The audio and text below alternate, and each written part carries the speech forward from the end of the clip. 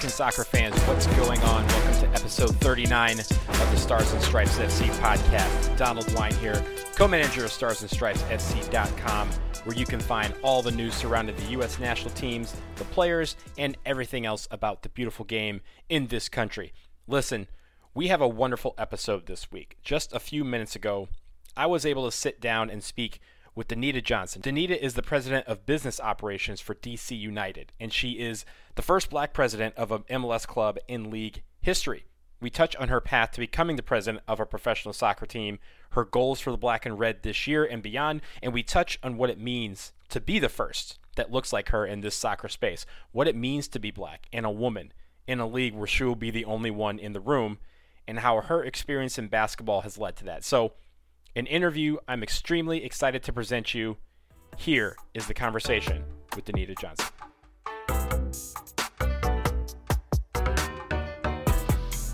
It gives me extreme pleasure to be joined by Danita Johnson. Danita is the president of business operations for DC United, the first black president in MLS history and only the third woman to serve in the role for an MLS club. Before assuming this role just a couple of weeks ago, Danita had a 15-year career working for various franchises in the NBA, the G League, and the WNBA, most recently serving as president and COO of the Los Angeles Sparks. Danita, thrilled to have you on the show.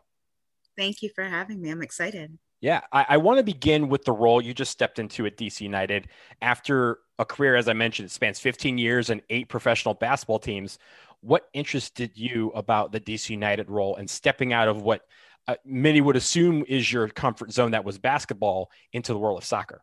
Yeah, I mean, I love a challenge, and stepping out of my comfort zone, I think, presents a challenge to me as an individual, both professionally and personally.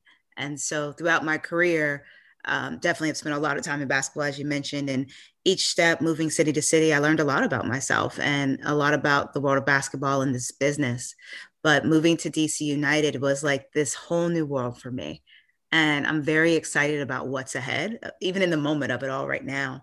I'm excited for the challenges for myself professionally and personally, and I'm excited for the growth that we get to create for the club. So I'm ready to go. And I know you've only been on the job a couple of weeks. You started officially on February 1st, but in the lead up to that day, what were the initiatives or plans that in your mind you wanted to make a priority as you hit the ground running? Yeah, I asked for a lot of information prior to, just things to read over, to really understand the past, the present, and to really start developing what the future could look like. So for me, and the business side of things, because I don't do the things on the pitch, is really just understanding like what are our different initiatives that we're working on from a business strategy standpoint? How are we continuing to build a fan base? How are we becoming more and more part of the fabric of the city that we're in? The district is phenomenal. It's a great place to live.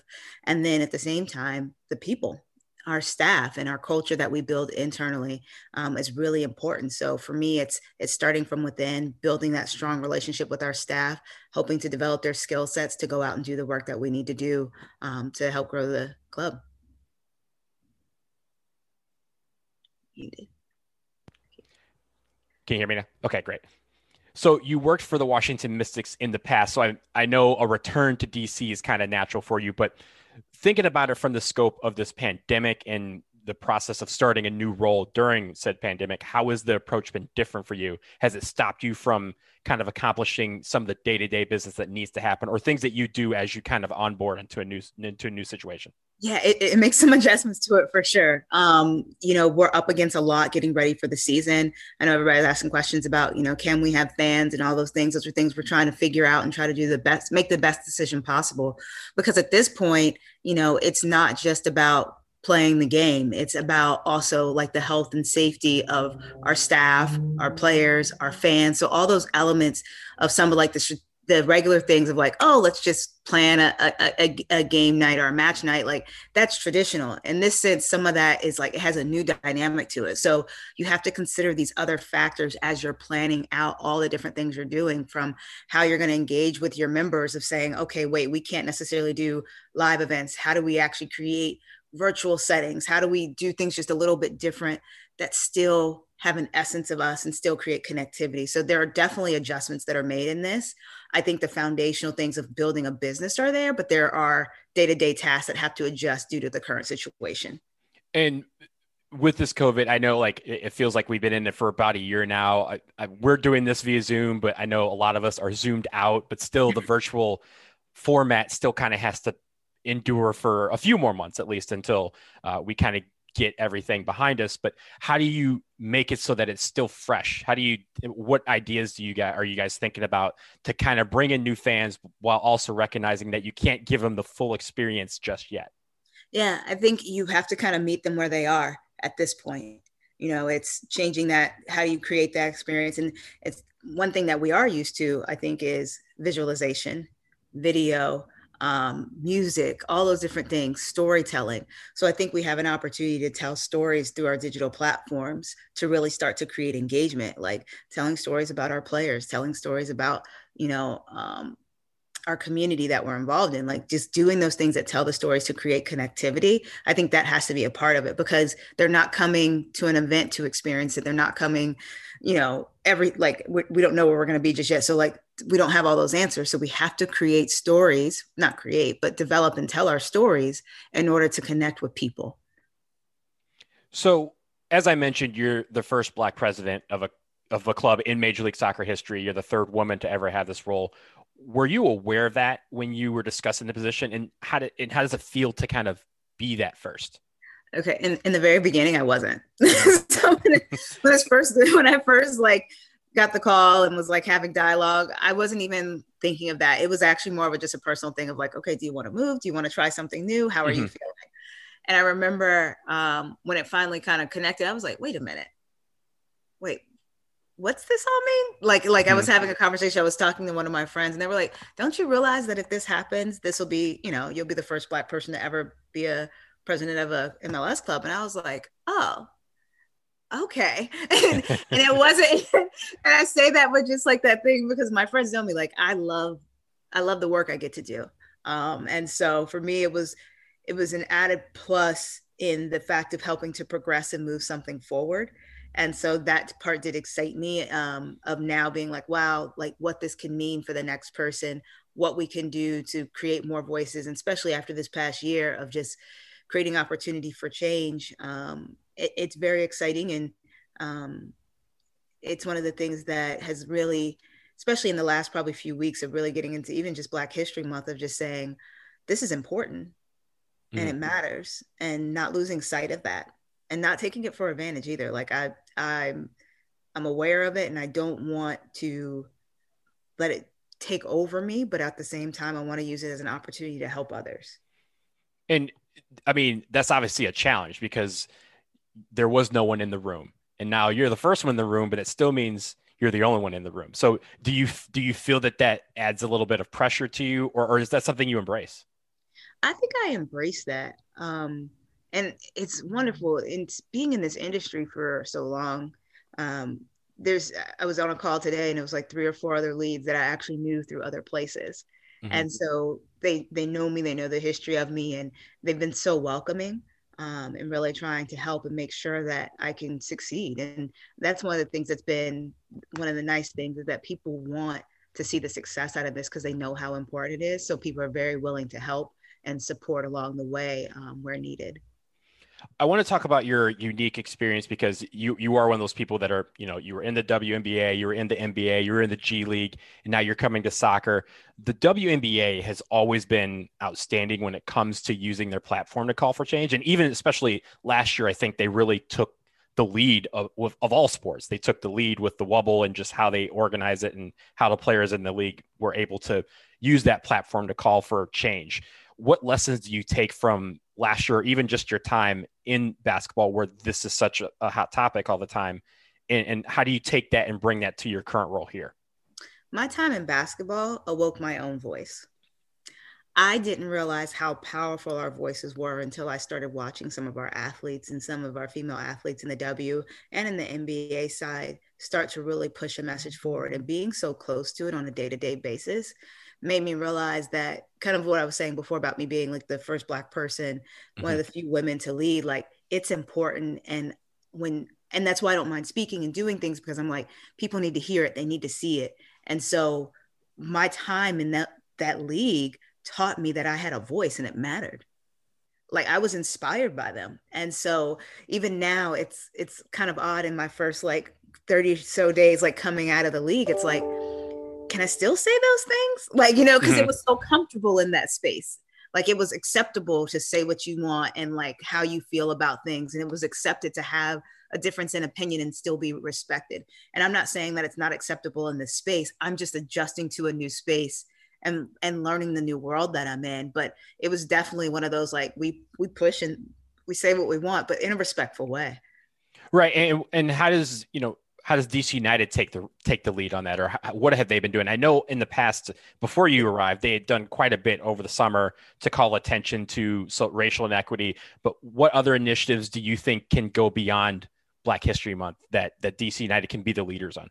Yeah, I think we're in the works of that right now. I can't say just yet. And I say that because we're in the development of like ideating what matters to us in this next phase. Me catching up on what they had done over the past year. And then like, how do we continue to evolve that? But I know what we want to do, and whatever we do, we want it to be authentic. That I can say. We want authenticity in what we do. And so we are continuing the notion of what we're doing for our communities, like our programs with DC Scores, Black Players for Change, supporting our players in that capacity. Like we want to continue to move that forward. We have a couple other things on the horizon that we're working on too. So hopefully we'll be able to roll out a few more things pretty soon. Great. And I want to shift a little bit to She Believes Cup. It begins next week, but I know that you are part of the She Believes Summit, which I believe starts today. So just in general, because we like to discuss the women's national team and just the aspiring talents that they have there, but what does it mean to be a woman in this space that's dominated by men? And what guidance do you think that you hope to bestow on young ladies who may want to be follow your footsteps? For me, I want to be able to help them navigate it. Don't trip up where I tripped up. Like, I don't want them to have faults where I may have had faults. I want them to be able to get through some of those. They'll have their own challenges that they face. But if I can give back and have conversations with young women, young men, diverse backgrounds, and anybody coming up at the same time to help make their road just a little bit easier than mine was.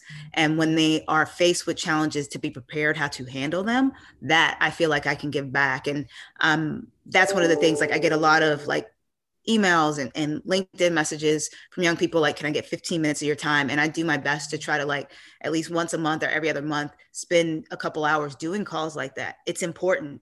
And it means so much to them that it's worth my 15 minutes. I got a couple more questions for you. Now that you have kicked through the doors, you've broken some glass ceilings, what's next? Like, what do you think is next for the team, and what pathways, what's the pathway to have more people of color like yourself in executive positions, in coaching, and in the GM offices? Yeah, I think I'm really big on hiring by committee. I think that's really important. Having committees that are diverse from all different parts of your organization. And I mean diversity in color, and I mean diversity in thought, because I think that brings perspective on who you can actually bring into your clubs. And I think that has to happen at the executive level too. I think that's critical. And, it just can't be me interviewing one person and just being like, that's it. It has to be it's like almost a group think to help exceed and push for diversity. And then you're giving that at all levels. So I think that's one of the big pieces when it comes to the recruitment side. I think there's two sides to this. There's one side, and I was just recently talking about this. There's the entry level side when it comes to the internships and entry level roles, making sure that we're recruiting and hiring there. And then on the top level, it becomes like the training development and committee-based hiring that becomes really big at the top level. So that way we're starting from both ends, and we're going to be able to meet in the middle and continue to grow. And my last question for you, you've had a great career so far. You've started as a kid in North Carolina, and now you are the president of a Major League Soccer team. When will that hit you? When will you, are you expecting, has it already hit you, or are you waiting for that first match to kind of like, I am the president of a professional soccer team, I'm in charge? It's usually the first match. Mm-hmm. When it actually becomes reality. It's funny. I'll tell you my little story. My mother always says, you just don't realize what you do. Anytime I do something next in my life, she's just like, you're not even like, she said, it's not that you're not excited, but you're just like, okay, I'm going to go to work. That's how I've always kind of approached things. But usually I get the goosebumps come first match and you see all the fans and you see it all come together. Like that's when it hits me typically in those moments. Well, I hope that moment hits you very soon when DC United gets back onto the field. Danita Johnson, president of DC United. I can't tell you how much I appreciate you joining us on the podcast. And before you go, as a fan, as a season ticket holder, longtime fan, I'm obligated to mention to you directly that a cherry blossom DC United jersey will be the best-selling jersey in Major League Soccer history. So you have to consider it. I just started seeing that on Twitter the other day, by the way. I was like, you'll get a lot of it. You're going to get a lot of it. Noted. But Danita Johnson, congratulations once again in the position. I wish you nothing but the best. You have my full support, and we'll see you soon. Thank you. All right. We'll be right back.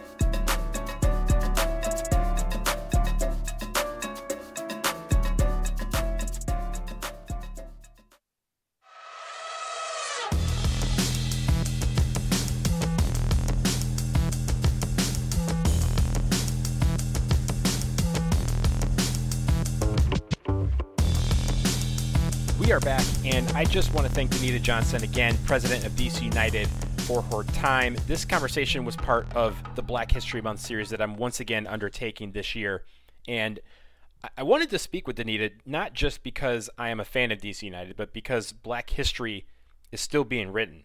Today, as we speak, Black history is being made, and she is a walking example of that history. Black Players for Change is a part of that history. Crystal Dunn is that history. Midge Purse and Weston McKennie is that history. So I encourage everyone, take stock of the history we have made. There's a ton out there for you to read and become familiar with, or to re-engage if you already know the story. Amplify Black voices, amplify Black stories, amplify Black outlets, and support them. Get behind them. It's all a part of the history of soccer in this country, and that history should be important to all of us. It should be a priority, and I hope that over the course of the rest of this month, we can all think about the great Black players and Black moments and Black achievements that have been made already. And we should strive to include them as part of our overall history, to be celebrated for 365 days, not just 28. That will do it for episode 39 of the Stars and Stripes FC podcast. Again, thank you to Danita Johnson for her time, and thank all of you out there for listening. She Believes Cup begins next week.